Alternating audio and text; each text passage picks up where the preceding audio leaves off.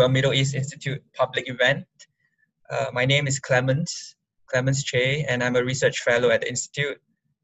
Today we'll be focusing on The Call, the new book launched by and written by Krithika Varagur, who's here with us today, on Saudi Arabia's role in the rise of fundamentalist Islamist movements around the globe and how Saudi money has actually changed across different parts of the world.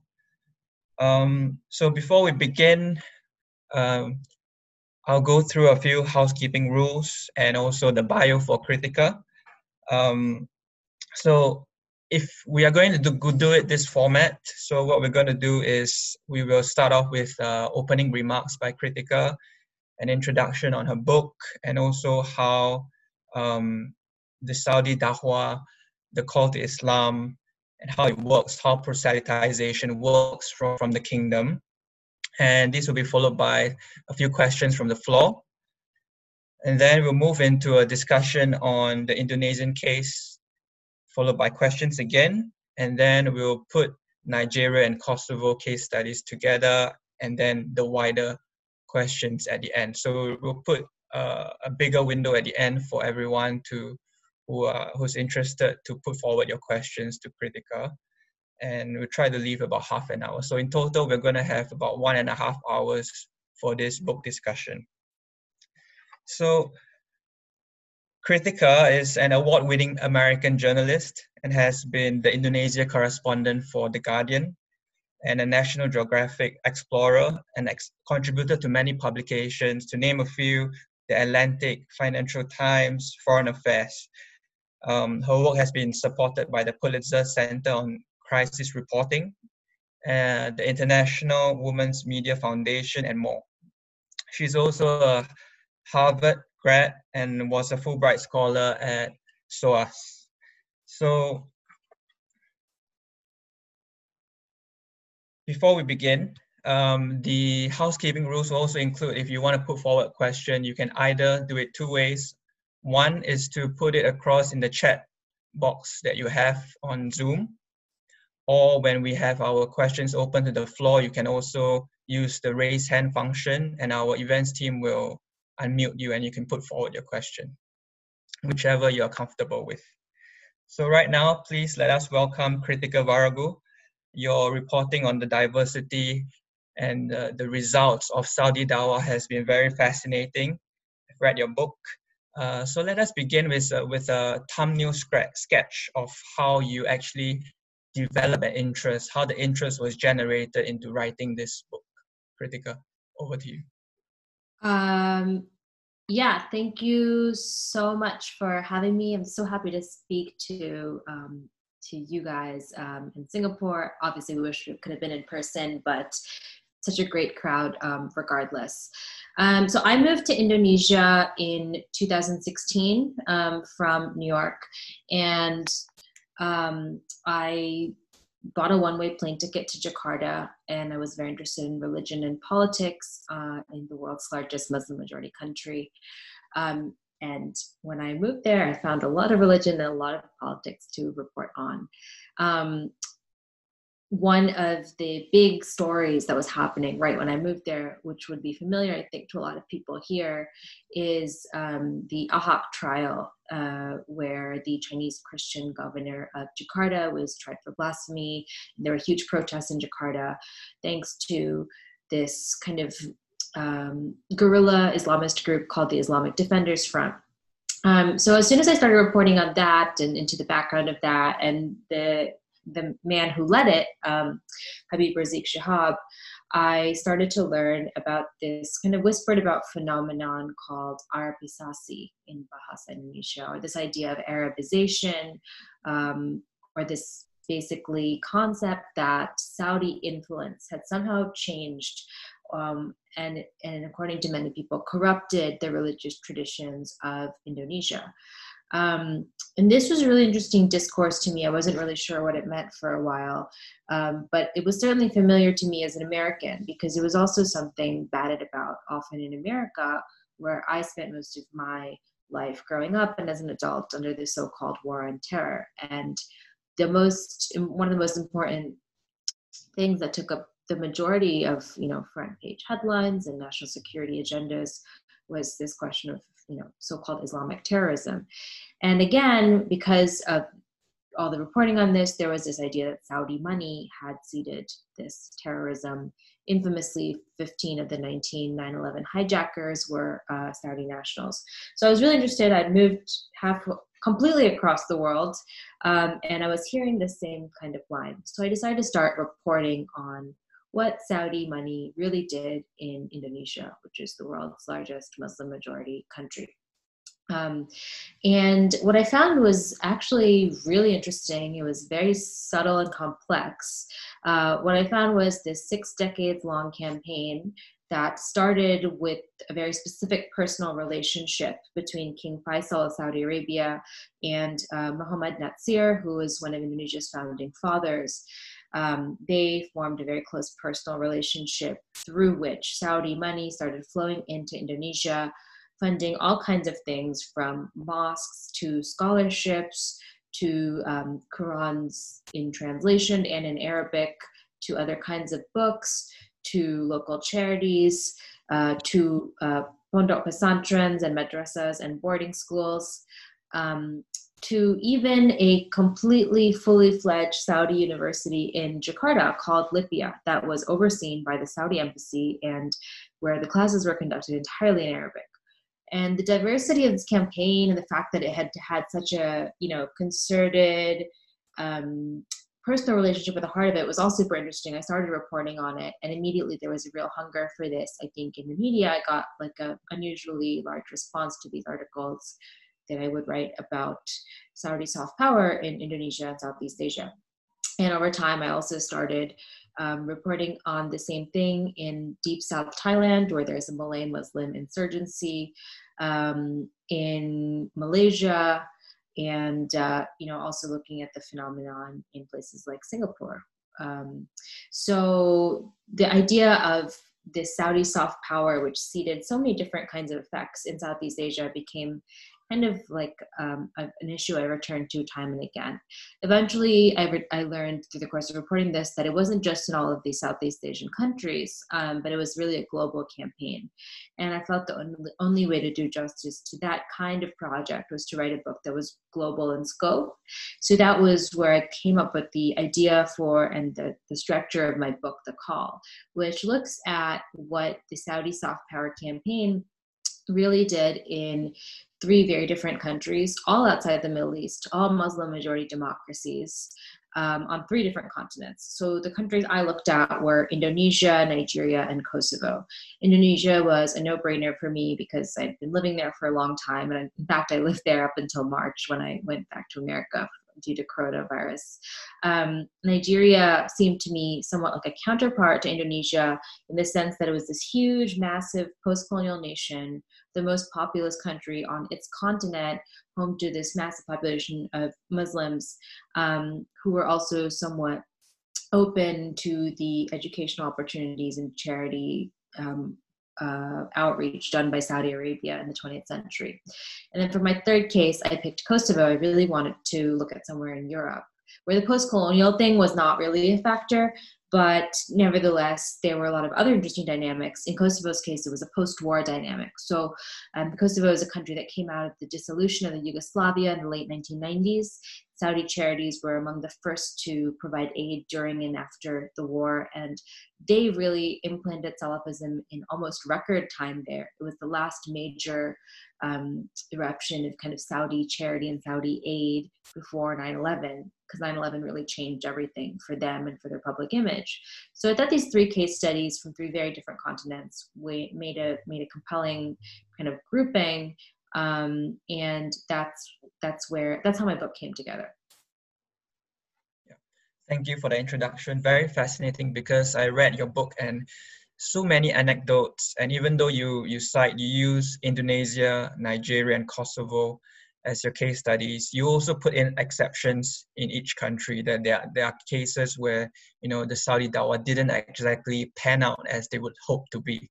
Mm-hmm. But my first question and the follow-up question would be, you listed Wahhabism in your book as a more site-specific fundamentalist movement, and you you drew a line between Wahhabism and Salafism in that sense, especially in the manifestation in Saudi foreign policy. Mhm. And I quote in your book, you said, this manifestation actually is like throwing spaghetti against the wall to see what sticks. Could you describe a bit more about this?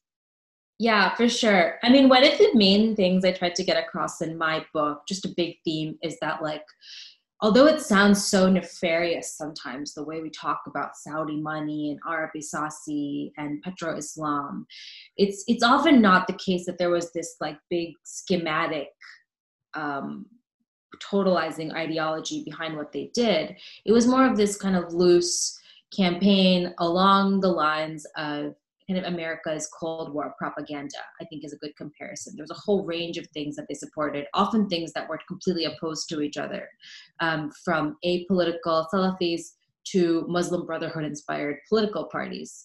So, I think it's important to know that there were a lot of places that this proselytization came from, and that's why it had so many different and diverse effects. In terms of Wahhabi versus Salafi, I'm really glad you picked up on that. Without getting too much into the weeds, Wahhabism is the state religion of Saudi Arabia. It was founded in the late 18th century by a desert preacher named Muhammad ibn Abdul Wahhab, who had a very austere conception of monotheism and thought that a lot of things he saw around him that Muslims were doing, like going to graves and worshiping saints and things like that, were really unacceptable and deviated from the true Islam. So he set about trying to correct them, often through violent means. He had kind of like this band of marauders who he authorized to even kill in the name of correcting their path towards the true Islam. So in the late 18th century, he signed a pact with the royal House of Saud, the Saudi royal family, where he promised to give religious legitimacy for their family's conquest of the Arabian Peninsula if they in turn protected him, his sect, and adopted his approach as the state religion of Saudi Arabia. So that pact has been in place for 3 centuries and is still in place today.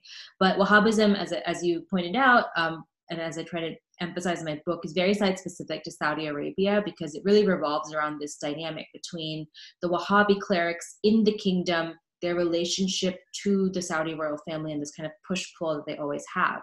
So Wahhabism, which advocates obedience to the Saudi royals, almost makes no sense outside of Saudi Arabia, which is why when we talk about countries outside the Gulf, like Indonesia, for example, what Saudi soft power really produced was not Wahhabism. It's not that Indonesians feel any allegiance to the House of Saud.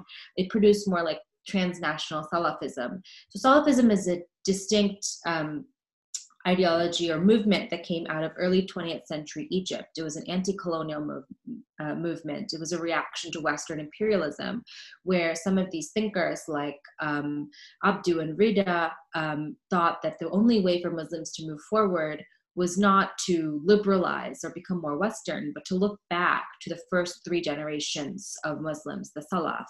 So Salafism is this movement to return to these earliest Muslim practices, and they're marked by kind of distinctive ways of acting and dressing. A lot of Salafi men you would recognize for wearing short pants above their ankles, in recognition of an obscure hadith that when Judgment Day comes, the flames of hell will lick those who wear long pants. So, the effects of Saudi power that I talk about are often creating Salafi communities and not Wahhabi communities. It's very rare that you're going to find any Muslim who describes themselves as a Wahhabi. It's usually used as an insult. Yeah, thank you. And since we're still on the aspect of Saudi Dawah, can you explain the role of various royal personalities, which you also mentioned in your book, especially I think two of whom are King Faisal and King Fahd? How important were they in actually spreading the Salafist doctrine or spreading the Saudi doctrine across the globe? Yeah, they were definitely the 2 most important monarchs for this project.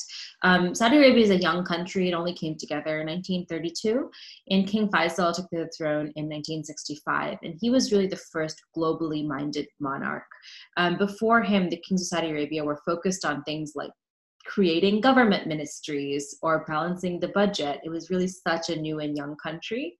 And although oil had been discovered in 1938, it was not yet this like flush with oil wealth as it would become only in the 1970s. So they were really concerned with the small things of state building more than projecting their power abroad.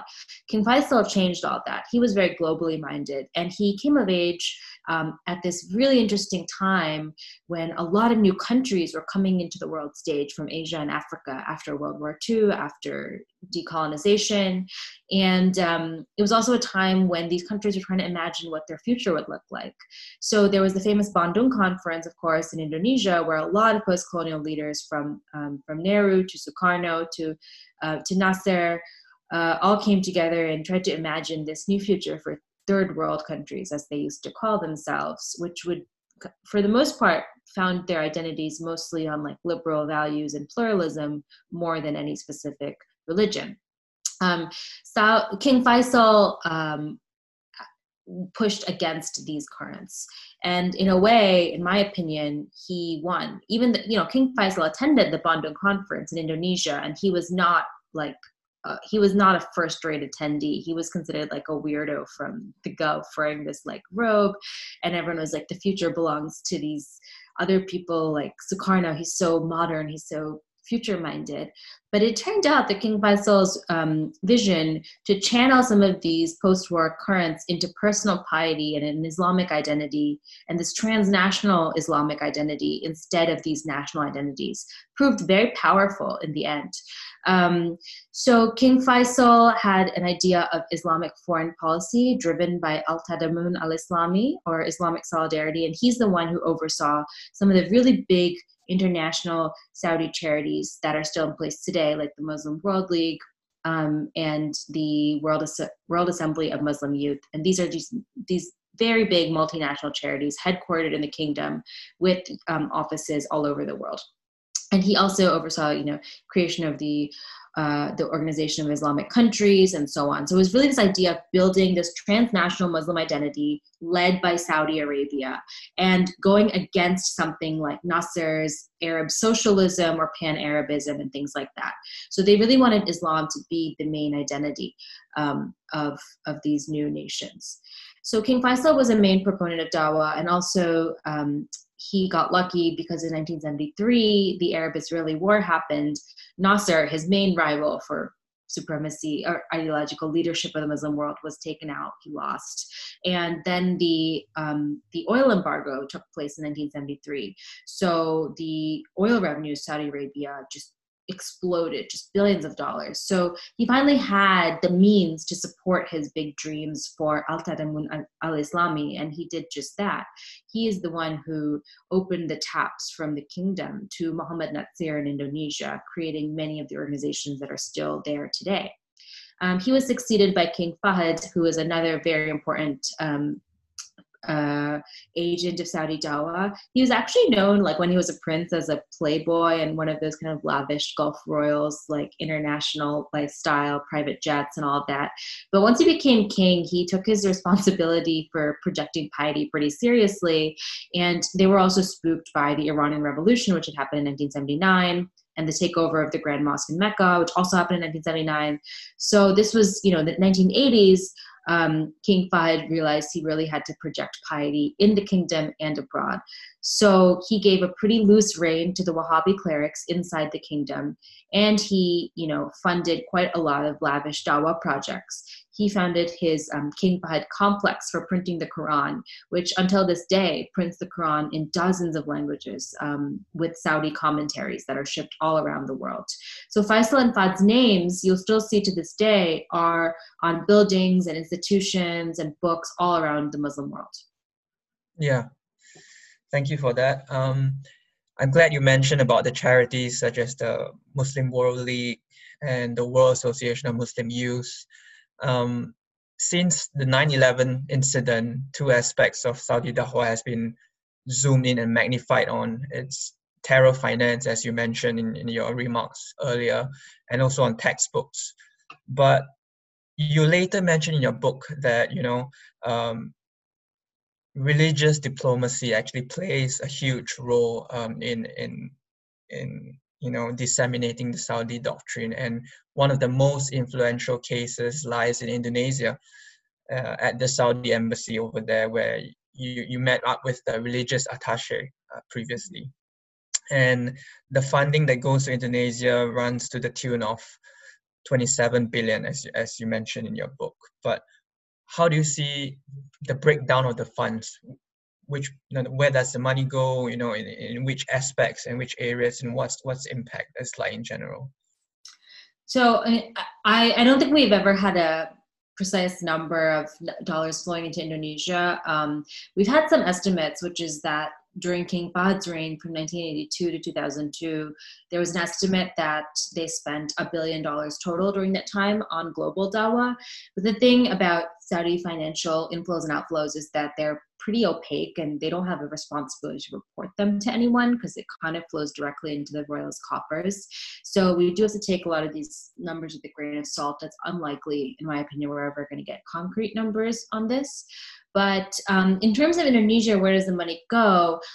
Early on, a lot of it definitely went to Dewan Dakwah Islamiyah Indonesia, or DDII, which is the organization founded by Muhammad Natsir, the first prime minister of Indonesia, who was later pushed out of government and exiled because he had a different kind of vision for the future than what Sukarno and so on wanted, which was something more Islamist in nature.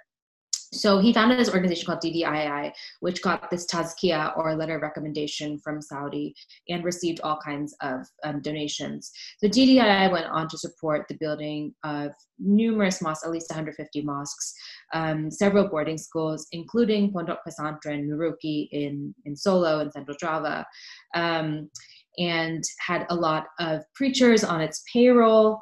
The religious attaché, the one I met was named Saad Namase. He has an office in Menteng in central Jakarta, which is completely separate from the Saudi embassy, which is on Jalan Rasuna Said. And it's a very large, like, neoclassical mansion.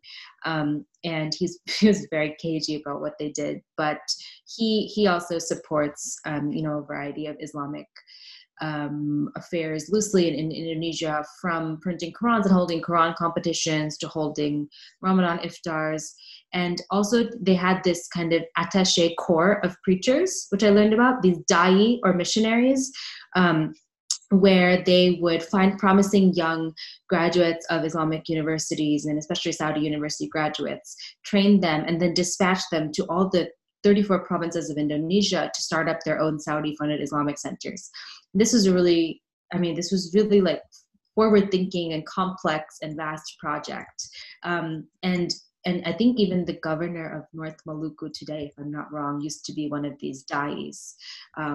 And they were really looking all over Indonesia, not just Java, but also in Maluku. And as I write in my book, they even support Papua Dakwah, which is this kind of interesting new development where Papua, as you might know, is a contested the two far eastern provinces of Indonesia, populated mostly by ethnic Melanesians.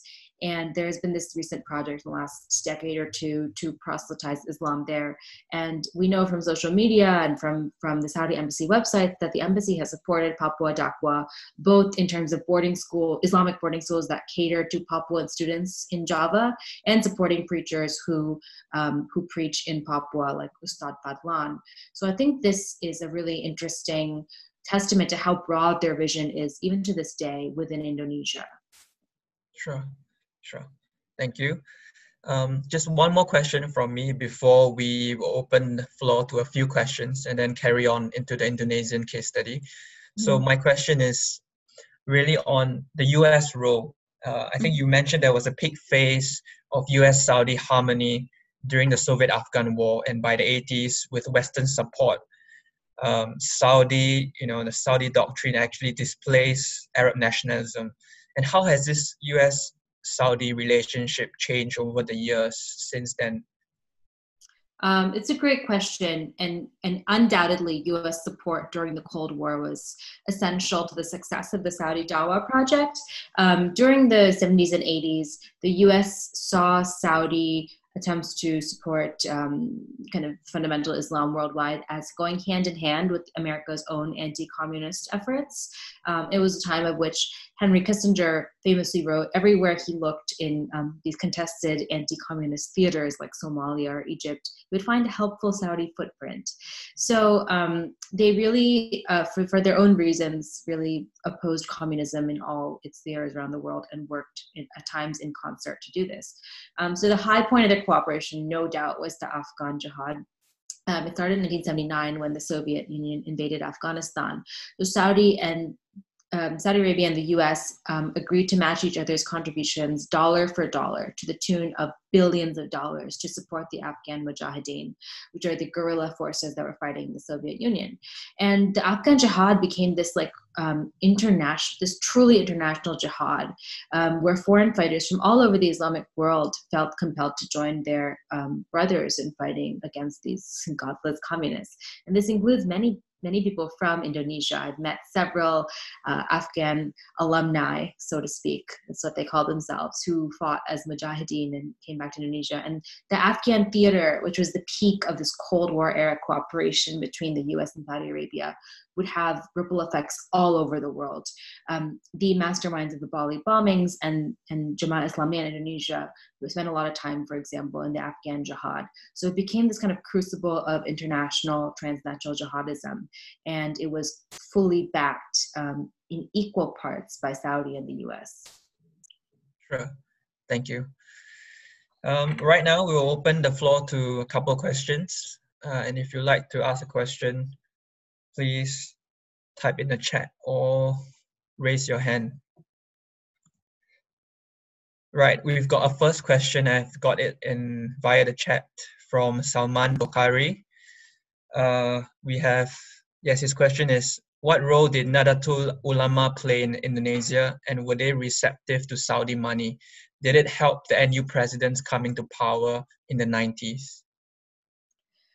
That's a really good question, because NU was actually founded in the 1920s in reaction to perceived Wahhabi inroads in Indonesia. And NU was actually, they had this in the early 20th century, before Indonesia was even a country. They had this committee on the Hijaz where they tried to protect some of the heritage monuments of the Hijaz, the region in Saudi Arabia that includes Mecca and Medina. So the so-called traditionalist establishment in Indonesia has always defined itself in opposition, or not always, has long defined itself in opposition to Saudi Islam. But in terms of mounting a counter movement to Saudi-style Islam, my opinion is that NU has not been very successful at that, in part because they had such entrenched traditional authority, especially in Java with the Kiais and other traditional Islamic leaders, that they have never really been able to explain exactly what it is that they stand for. More recently, since 2015, they've tried to push this thing called Islam Nusantara, or Islam of the Archipelago, but it's been rife with infighting and they cannot really decide what it means. Definitely not in opposition to Saudi-style Islam, which really does know what it stands for. It has a very small and serious corpus of texts, from Wahhab's Book of Monotheism to Ibn Taymiyyah to Bin Baz, that are accessible to everyone and translated into almost every language. So in opposition to that, NU has never really been able to articulate what exactly it does stand for. And one thing that complicates NU's response is that they're not progressive per se.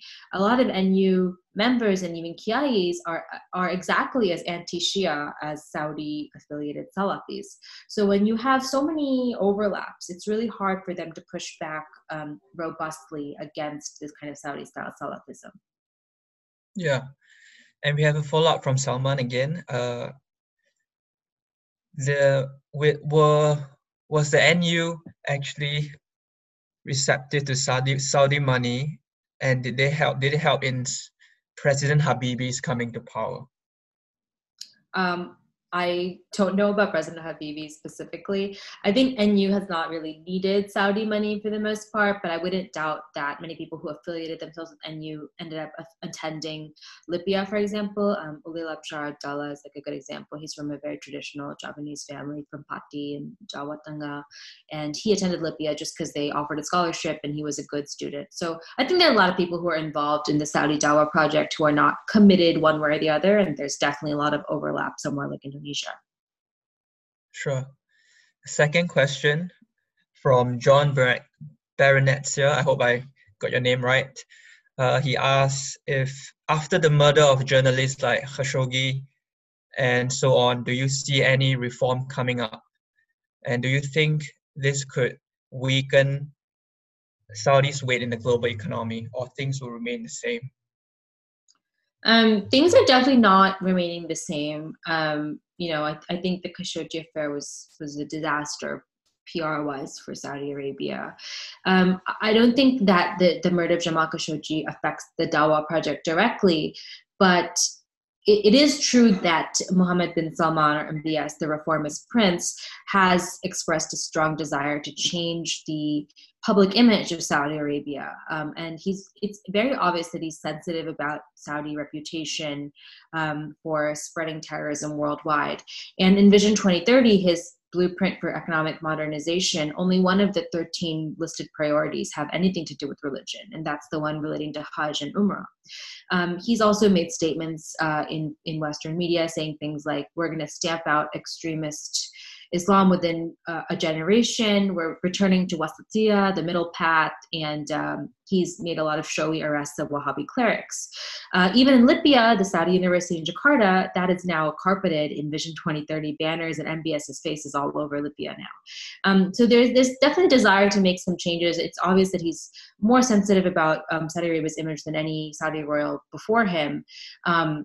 At the same time, he's no defender of human rights. It's obvious from the Khashoggi affair, and also from the fact that the clerics he's been jailing in Saudi are not necessarily the most intolerant Wahhabis, but the ones who refuse to fall in line with his agenda, because he's really keen on consolidating power, and that means taking it away from the Wahhabi establishment.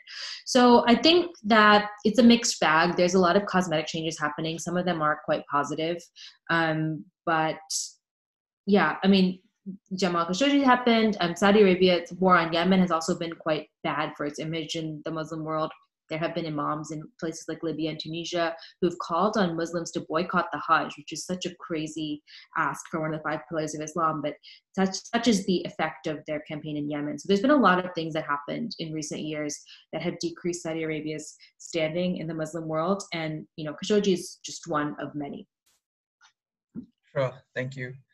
We'll take one more question and then we'll go into the Indonesian case. And we've got one from Omar Alatas.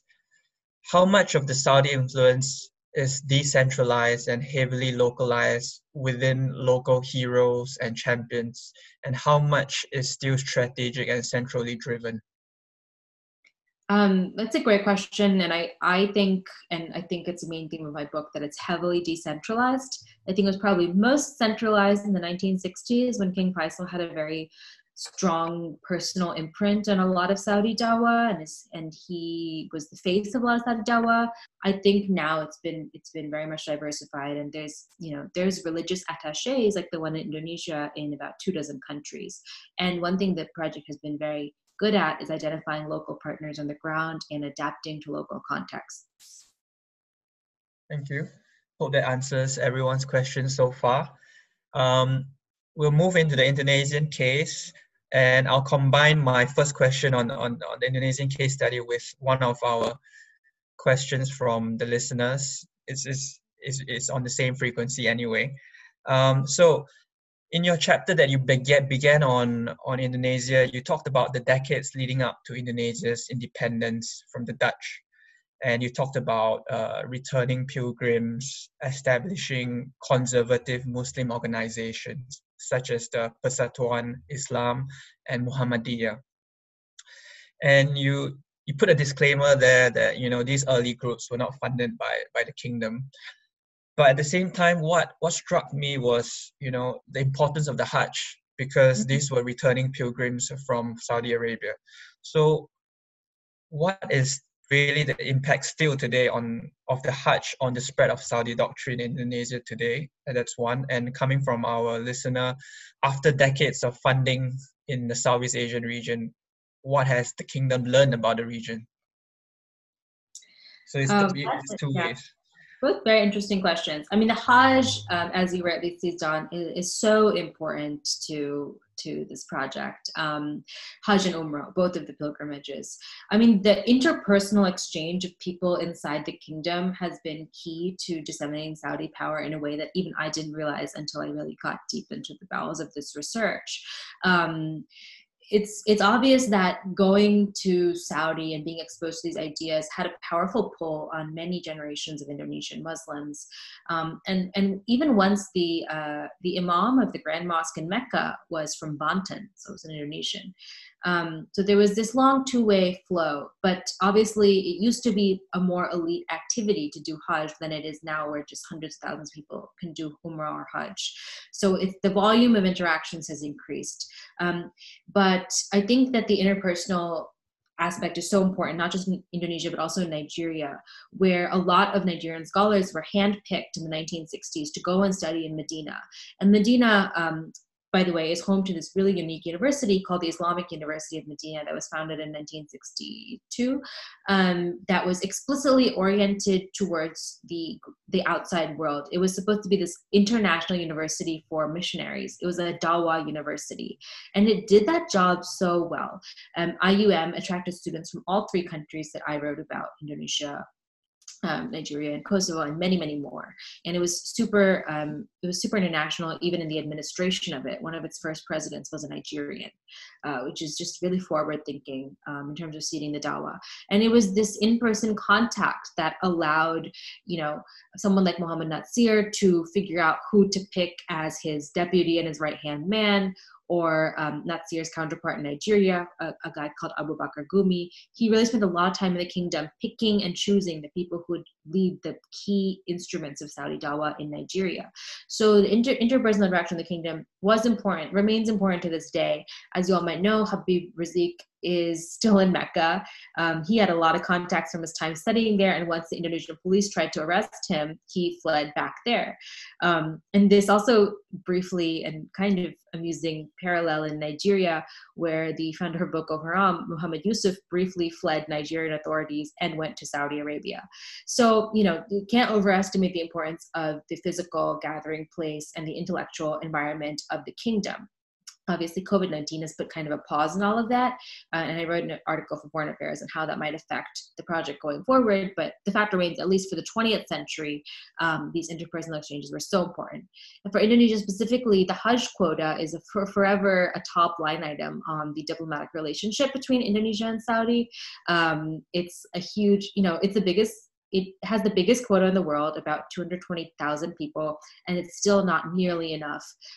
People in Indonesia wait up to 20 years sometimes to get their chance to go on Hajj. There's always people, as anyone who's ever been to the airport in Jakarta knows, there's always people going on Umrah, huge, huge, huge planes of people.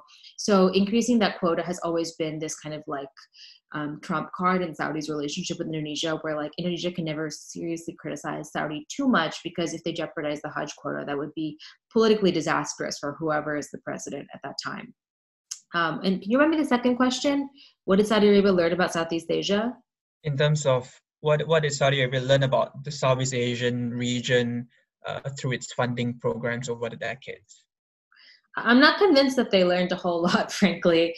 But one thing that is interesting, according to the Dawah Ministry documents, is that Saudi has shifted its material funding from Indonesia to the Philippines in terms of the greatest recipient of Saudi Dawah today. So I suspect, and I've read anecdotally, although I haven't been there, that Saudi charities are doing a lot of work in the southern Philippines, especially after the siege of Marawi, which I think is just interesting insofar as it shows how they adapt to the political situation always, and they figure out who needs more help at a given time. Like, there's no immediate crisis situation in Indonesia right now, so why would they put a lot of resources there?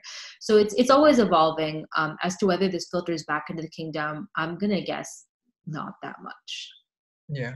Okay. And that question was from Jamie Davidson, just to acknowledge the person who put forward the question. My next question, really, since you mentioned about the influence of the Islamic University of Medina, the IUM, whose alumni have become, leading Salafi voices, Islamist politicians and preachers. How does this missionary university how has this missionary university influenced Southeast Asian communities and politics, and how does it compare with, more with the likes of more traditional and illustrious universities like the Al Azhar in Cairo? Yeah, so like numbers wise, Al Azhar obviously has way more representation. Thousands of students every year go to Al Azhar. The difference between Al Azhar and IUM is that Al Azhar is much less ideologically coherent. It's such a big university, and for those of you who don't know, it's like basically the oldest university in the Islamic world, and it's incredibly prestigious. But it has like such a diversity of faculties that you don't need to necessarily there's no specific canon at Al-Azhar in the sense that there is one at IUM, where whatever fiqh you learn, right, they do teach all kinds of jurisprudence there, but you are going to definitely read Wahhab's Book of Tawheed. You're definitely going to read Ibn Taymiyyah. There's like more of like an ideological bent in IUM. And there's also just kind of the prestige of studying in the place that's the birthplace of Islam, which I think is different from Al-Azhar. So the IUM has an outsized impact for the number of students it educates. The president of PKS, the Prosperous Justice Party, the most successful Islamist party in Indonesia, that Nur Wahid studied there, and quite a lot of other Islamist figures in Indonesia have studied there as well because of the scholarships regime that was seeded by Muhammad Natsir back in the 60s. Yeah, and while we're on Muhammad Natsir, you describe his central role in seeding the Saudi influence in your book, when actually there was no formal diplomatic relationship with the kingdom. So how was this Saudi-Indonesian ties, how were these ties restored after Natsir's intervention? So he was, after his exile to the jungle and banishment from politics, he decided we will do preaching instead of politics. So he started from this grassroots level, and because he had such, oh, by the way, I've described this in my book, but there was a diplomatic incident where like Indonesian police went to the ambassador's residence without a reason and searched his house near Bogor without a warrant, and then he fled and then broke off diplomatic ties with Indonesia. So this was the state of affairs between these two countries in the early 1960s before Muhammad Natsir stepped in. But basically he became he had such a strong connection with King Faisal, he would later receive the King Faisal Prize, that he was able to almost single-handedly revive diplomatic ties, and they started instating ambassadors again.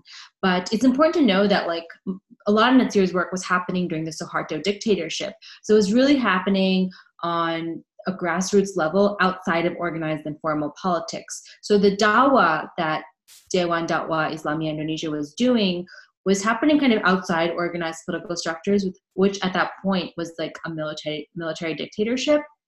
So they were, doing a lot of reading circles and mosques and organizing in quite large numbers, but the impact of their spread was not obvious until 98, when the public sphere finally opened up. And that's why it seems sometimes like Indonesia became so conservative so fast after 98. It's been called like the conservative turn.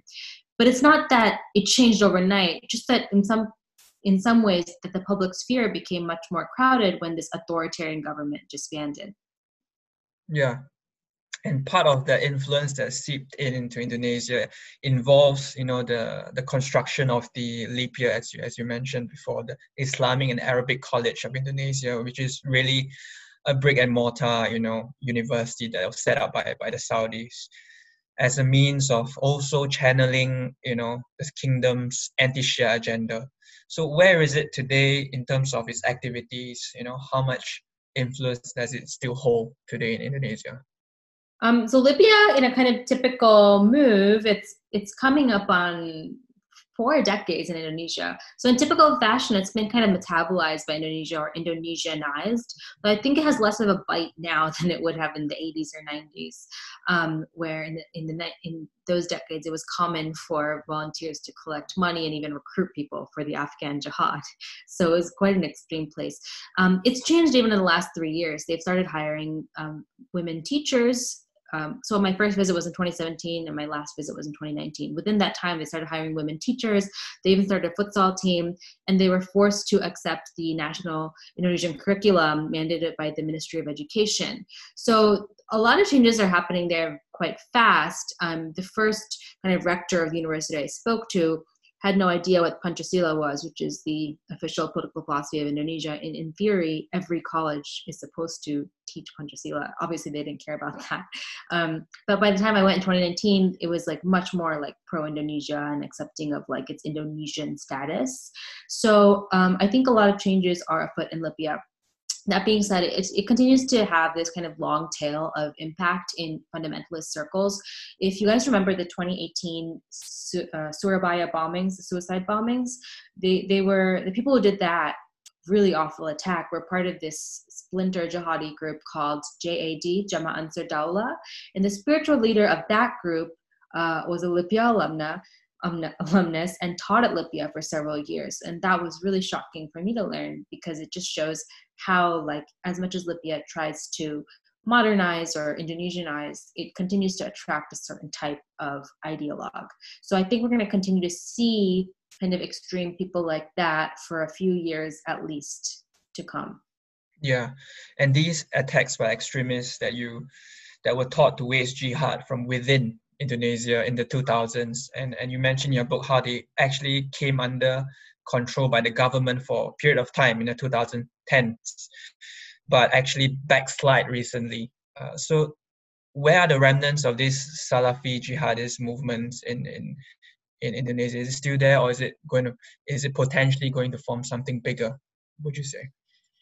It's hard. I'm not a futurist. I find that really hard to. I think there's so many contingent factors, right? I think there are a lot of hardline purist Salafis in places like Jogja and Lombok, who are not necessarily political or jihadists. In terms of jihadists, for a few years, a few of them were channeling their impulses into doing hijrah and moving to Syria to join ISIS. So I think about 600 people did that, and several hundred more tried to do that. And in terms of Salafi jihadism, it's really hard to tell what the future holds. I think there's probably quite a few cells still active, and IPAC does a lot of great reports on some of these latent cells. But in Indonesia, I think it's numerically, it remains such a small phenomenon in a country of this many people that anything that happens to me is almost like anomalous at this point, and it's very hard to predict what's going to happen next. Yeah.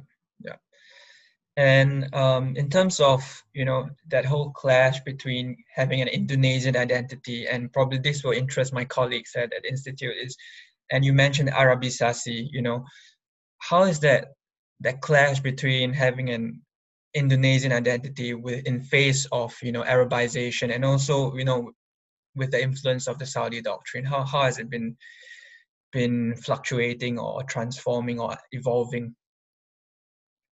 I think it's always like a push and pull. I think that the discourse around Arabisasi that crystallized in like the last decade or so, for sure, has been kind of this like reaction to the idea of foreign influence. And I think especially like a formerly colonized nation like Indonesia is always wary of like undue foreign influence. But I think that the operative dynamic here is like this high metabolism of the Indonesian religious sphere to absorb a lot of these influences. So there was a period in the late 20th century where there really was a lot of new ideas coming in from Saudi. But I think at this point, we're at a stage where the Salafi communities have kind of found their own feet, and maybe they will look to Saudi clerics to get justifications for their fatwas, and things like that. And as I write in my book, Saudi remains a very popular branding choice among consumer goods and things like that. So like there's a lot of prestige still associated with Saudi. But I think, I think a lot of groups that have become it's typical that they become less extreme over the course of time. And the Prosperous Justice Party is a great example of this, right? They started out as a Muslim Brotherhood inspired, really regimented political party that wanted Indonesia to become a caliphate. That was their platform. And they've really backed off on all of that because it was not that popular with voters. So they're still the most successful Islamist party in Jakarta, which by the way, heavily supported by Saudi alumni and so on. but they have like backed off on a lot of their positions and even have a lot of women politicians in their party now. Yeah, sure. And you talked a bit about how the clerics still look up to the fatwas that come from Saudi Arabia. And interestingly, what I found in your book is that the Indonesian Muslim Clerics Council, which you mentioned, was only appeared halfway through your book, and you mentioned how Saudi Dawah resulted in religious intolerance in the form of anti-Ahmadiyya crackdowns and anti-Shia crackdowns. So how influential is this council in Indonesia? Well, and the Majelis Ulama Indonesia was a new order creation of Suharto to kind of like domesticate the clerical establishment. So that's part of the reason they only appear halfway through my book. I think, unfortunately, MUI has been an instrument of some of the worst intolerances in Indonesia. So I have written in my book, as you mentioned, about how they really mainstreamed some of the virulent anti-Shia sentiments, anti-Ahmadiyya sentiments that were propagated initially by Saudi Dawah. I mean, MUI helped convene a seminar at Jakarta's Istiqlal Mosque on whether Shia should exist in Indonesia. That's like so beyond the pale of what we can expect from a quote unquote tolerant Muslim country's establishment. And yet that's the kind of stuff they are endorsing. So MUI has always had a kind of conservative bent, in my opinion, and they've amplified some of these ideas to a national level. Yeah, yeah. And one interesting fact that you actually put out in your book, and I think this might interest our Singaporean viewers here, is about Batam, which is the island just across Singapore that we can get to by a ferry easily. And you said Batam is an example of a Salafi ecosystem. And how did you find out about this, and what was your experience on the island? I learned about Batam from a really wonderful Indonesian researcher named Din Wahid, who works at UIN in Ciputat. And he had written a great paper about this Salafi radio station based in Batam. And it seemed pretty random, at least in terms of my mental map of what Salafism in Indonesia looked like. It's like a special economic zone, very close to Singapore. And it doesn't have so much to recommend it, to be honest. It's kind of sleazy and has duty-free shopping. So I went there, I just want to see what it's about. And I was really interested to see, like, there were so many different nodes of little Salafi influence on this little island. So there was, first of all, this influential Salafi radio station called Hang Radio that has listeners from all across Indonesia, Malaysia, and Singapore, and broadcasts like sermons and visiting guest preachers and things like that, like 20 hours a day. Pretty impressive. And they showed me around their recording headquarters in downtown Batam. It was pretty impressive. It was started by a local businessman. And it's a very influential media outlet. And Batam has, because of this outlet, become a crossroads of Salafis from across the Nusantara region, including those from Singapore. And I also found, so that's kind of like this one media outward focused arm. I also found, though, in this neighborhood called Cendana, this whole neighborhood had kind of overnight become completely Salafi. Go from Batam, really, it's like a holiday island. And then suddenly in this part of central Batam, everyone is wearing a niqab, not even a burqa. It's like very suddenly Salafi, and all the men are dressed as Salafis. And there was even a Salafi. There are actually at least 2 Salafi pesantren there. I only went to one called Pesantren Al Sunnah. And I went there and I interviewed the head of the school. It's not like a big school. It's not like washed in Saudi money, right? It's a bare bones Salafi school. But it was started by this guy named Wildan from Aceh, who had gone to Saudi Arabia on a scholarship, become a Salafi, and he came back with support from Saudi to start the school here.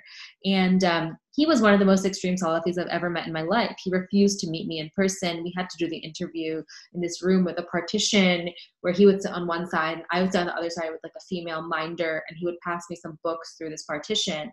And it was just so it was so wild to me that like this too was what Saudi Dawah did. It took this kind of probably young pious guy from Aceh and turned him into one of the most committed hardline Salafis I've ever met, and living in Batam of all places.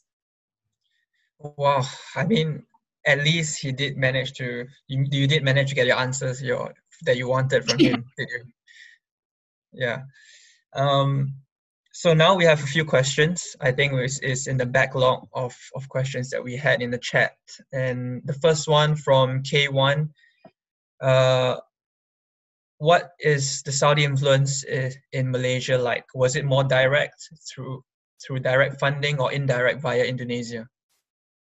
They definitely had and still have a Dawa office and a Saudi religious attaché in Malaysia, so it's definitely direct.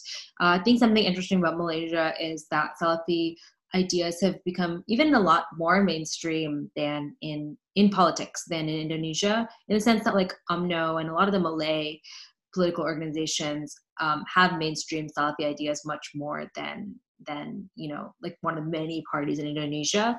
So, and also they have this kind of existing dynamic where Malays in Malaysia have to follow Sharia. So there's more of instruments to have these ideas operate in. Like if you have Sharia courts, that's easier to operate some of these takfiri ideas in.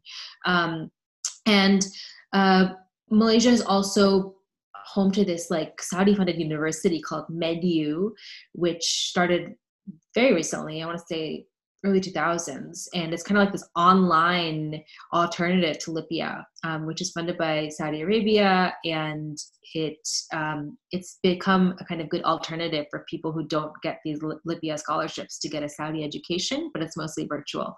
That's in Malaysia too. And one of my favorite things that happen in Malaysia is that there's like 3 big counter-extremism projects in Malaysia funded by Saudi. And when Mahathir became prime minister again a while back, if you can remember, because these things keep changing, one of the things he did was he just shut down this counter-extremism center in Putrajaya, because he's like, what does Saudi know about a counter-extremism center? It just makes no sense for us. And he closed it and like made a big statement that way. I thought that was pretty amusing because the world is indeed today full of Saudi-funded counter-extremism and pluralism and moderation centers. And the irony at the heart of this has been hard for a lot of people to voice, but I thought it was funny that Malaysians did that. And they were like, kind of weird that Saudi is doing counter-extremism center here. We're going to shut it down. I thought that was pretty funny. Yeah. And you said the world is full of Saudi money all over the place. And we've got one question here from Jamie Davidson again. His question is, in a cost-benefit analysis, would the Saudis say their money has been well spent in Indonesia, or has the bang for their buck been frustratingly small?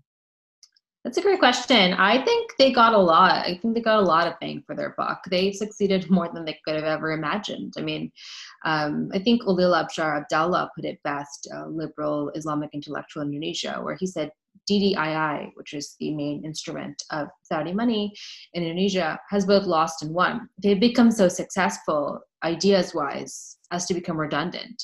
So a lot of the Saudi instruments, right, like DDII, for example, they don't get Saudi funding anymore, but they don't need to because a lot of things they advocated for are so mainstream now. I mean, the fact that there is a national anti-Shia league in Indonesia is insane. There's not even that many Shia people, fewer than 1% in Indonesia. This idea directly came out of Saudi propaganda in the 1980s. So the fact that, that kind of thing is mainstream now, that a lot of takfiri ideas are quite widely accepted now. There's a lot of intolerance of religious minorities. Again, I'm not saying these things directly came from Saudi only, but the fact that these ideas are so mainstream now is, I think, a huge bang for their buck. And they're not even spending that much money here anymore. I think it's quite minimal and decreasing every day. Yeah, sure. We can take 1 or 2 more questions from our listeners. If anyone wants to put forward a question, you can raise your hand or write through the chat.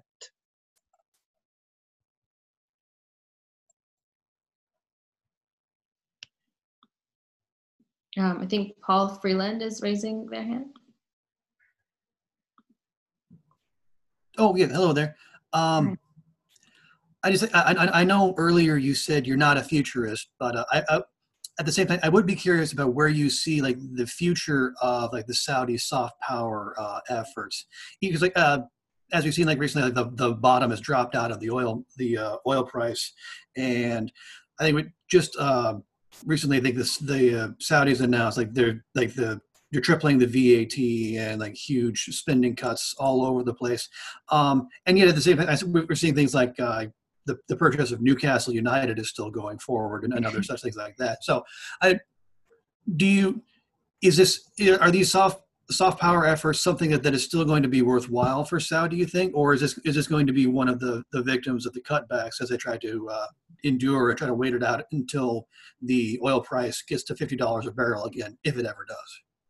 Yeah, I mean, I think it's definitely decreasing. Like officials in the Saudi Dawah Ministry, which is the government agency that's responsible for a lot, though not all of these efforts, have indicated that since MBS came to power, they've had fewer resources than before. So there's been, according to the reports that I analyzed for my book, there's been a drop off every single year in the last 5 years in material investments abroad for Dawa stuff.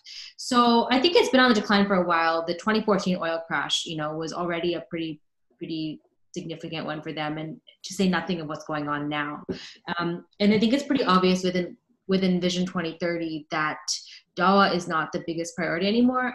I know that I'm sure the Wahhabi clerics feel differently, but it's pretty obvious that under MBS's administration, Dawa is not the main priority. So I'm expecting some further material losses to Dawa project worldwide after this pandemic year. All right, thank you. We've got another question from Omar Alatas. What is your experience of the Saudi Salafi influence in as well as through Singapore?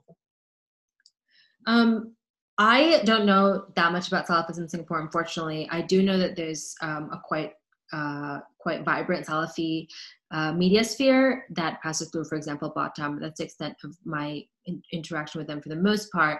But I will say that one thing common among Southeast Asian nations that have Salafism is that there's a lot of movement between countries. So like in Deep South Thailand, Ismail Lutfi, who's the main Salafi there, who almost single-handedly started the Salafi movement, has spent a lot of time traveling through all the other Southeast Asian countries, including Indonesia, Malaysia, Singapore, and so on. So there was a lot of movement between them. So I think, some of these circles, especially like JE adjacent circles, did pass through Singapore. Sure. And the follow-up is, are there private as well as state financial institutions in Southeast Asia structured to specifically fund the Salafi agenda? Private as well as state funded. I mean, yeah, I would question the use of the word agenda. Again, I feel like it's really important for us to not think of this too much as like a super coherent project. I think there are many Salafisms in Southeast Asia now. Some of them have been mainstreamed in places like Malaysia, where a lot of UMNO and PAS are full of committed Salafis. I would say that's a good example of state-absorbed Salafisms. And then in terms of privatization, sure, like almost all the nonprofits are technically private, right? Like DDII, Muslim World League, World Assembly of Muslim Youth, and most of these schools are also private institutions. So I'd say, yeah, there's definitely a mix. Yeah. So thank you from Omar Alatas. That was your question there. Hope Krithika answered your question. So we'll move into Nigeria and Kosovo. And if you've got questions out there, hold that thought and we can try to address them at the end of these two case studies. So on Nigeria, you talked about within a decade of Saudi-Nigeria partnership, the Saudis created the Izala movement of preserving virtue and decided that Sharia should be implemented in the north since 1999. And you spoke about Boko Haram, which was only prominent in the late 2000s and things like this.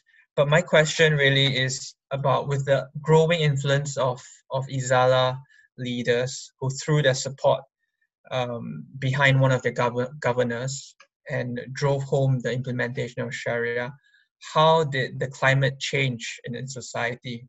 And what happened to the self-declared 65% of Sufis that you mentioned, that make up the majority? And are there also incidents of clashes with the Christian South in Nigeria? Mm-hmm. I mean, to take the last question first, of of course, absolutely. In the middle belt of Nigeria. So for those of you who don't know, Nigeria is the most densely populated country in Africa, and the northern part is mostly Muslim, the southern part is mostly Christian. And there's a very contentious middle belt where these overlap, and there's a lot of conflicts between them. I mostly focus on northern Nigeria for my case study, and I spent a lot of time in Kano, which is the big city there on the edge of the Sahel Desert. And what Clemens is talking about is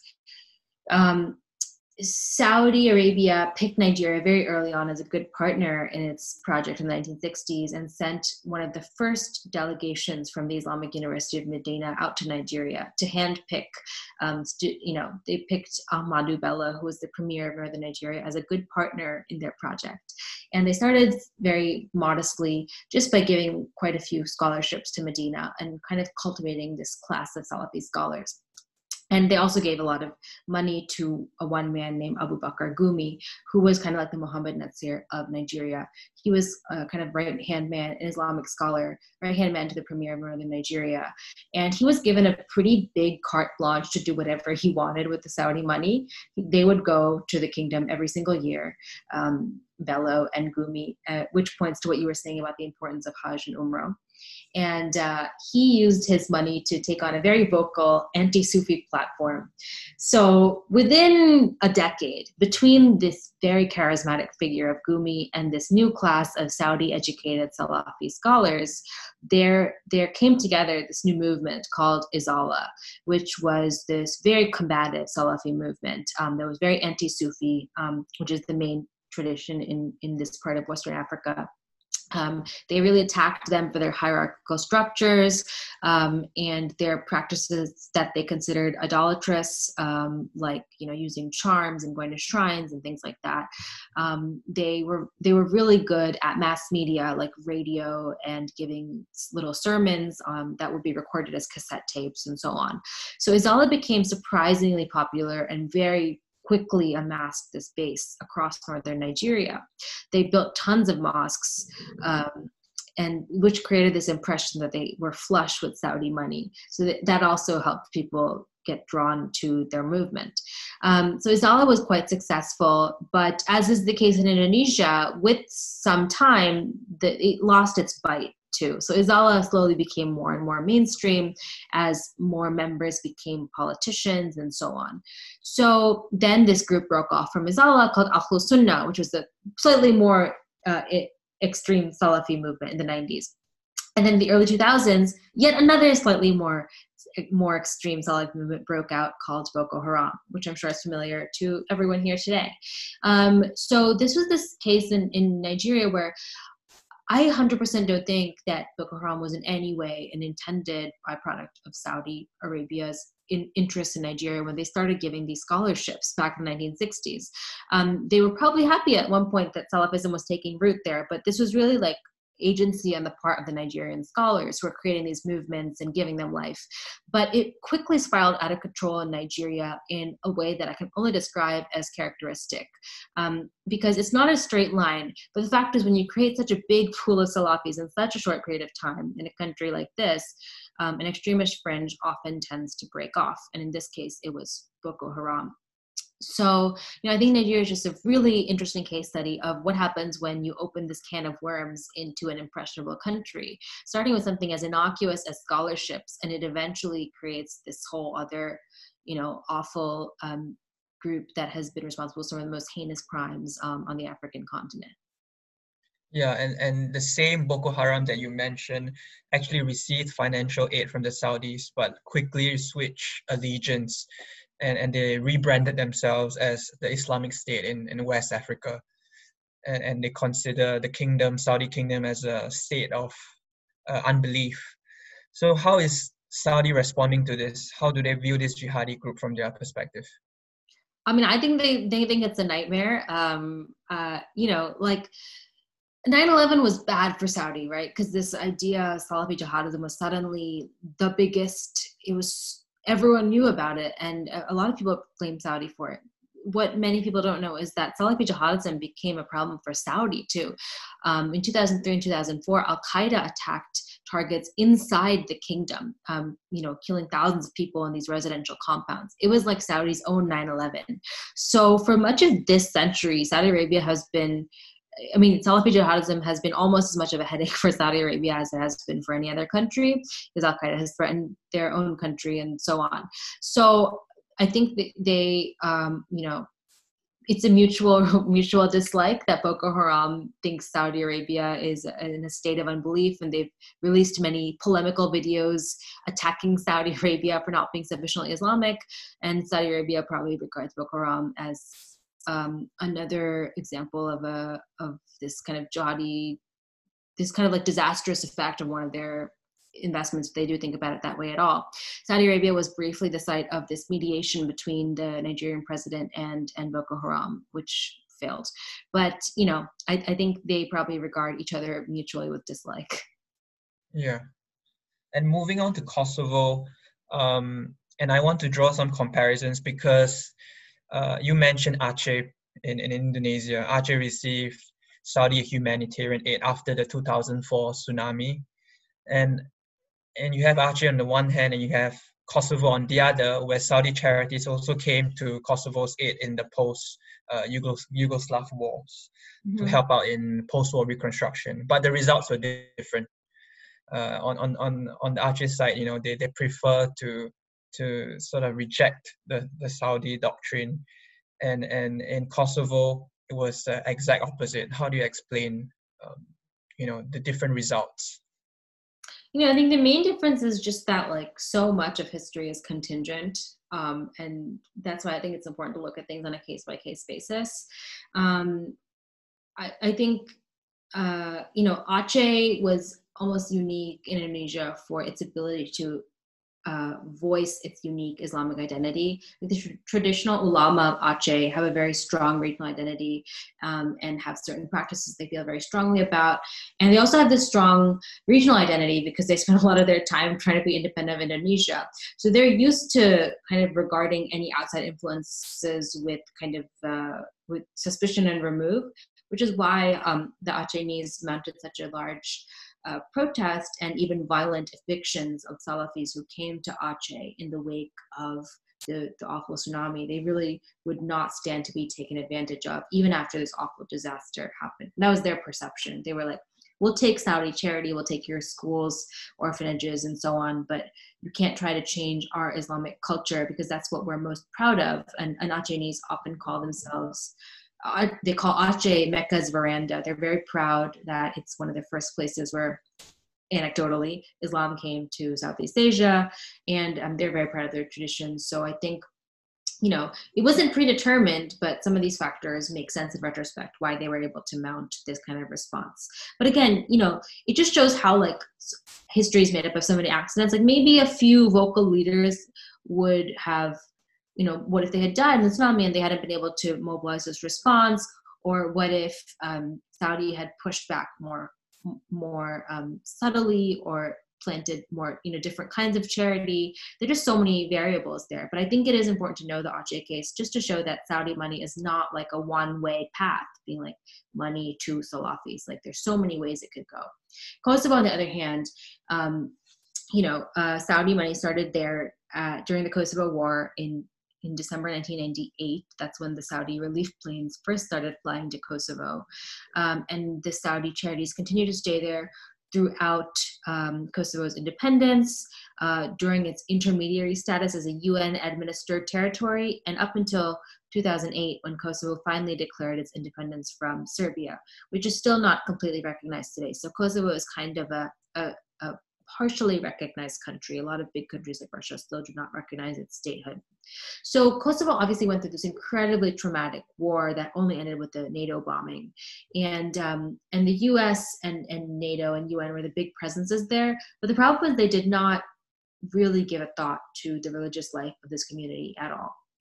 Even though part of the Kosovo War was that Serb forces used minarets as target practice. They targeted Kosovo imams for murder. And before that, religious life was pretty suppressed in communist Yugoslavia. And despite all of this, despite how vulnerable this population was, the UN and the US both were not super interested in helping rebuild religious life. Who was, of course, were the Saudis. So that was like a really natural entry point for Saudi Charity to help this really traumatized Muslim population find some kind of way to express their faith. So it's not a coincidence that when a modest religious revival took place in Kosovo, which is 98% Muslim, by the way, it took on a Saudi flavor. And that's also why within record time, within 20 years, Salafism found such a huge base in the Albanian-speaking world, so much so that there's like Albanian Salafi media in Pristina. Yeah, and it's quite interesting because in all your case studies, it almost takes some time, 1 or 2 decades, for the Saudi Dawah to actually follow through, to end up in some kind of product, actually, whether in a movement or whether in reaching to another region, reaching another province, and it's very, very clear that there are also potential breeding grounds for religious fervor in that sense. So I will preserve some time for our viewers out there with their questions, because I had my fair share of questions.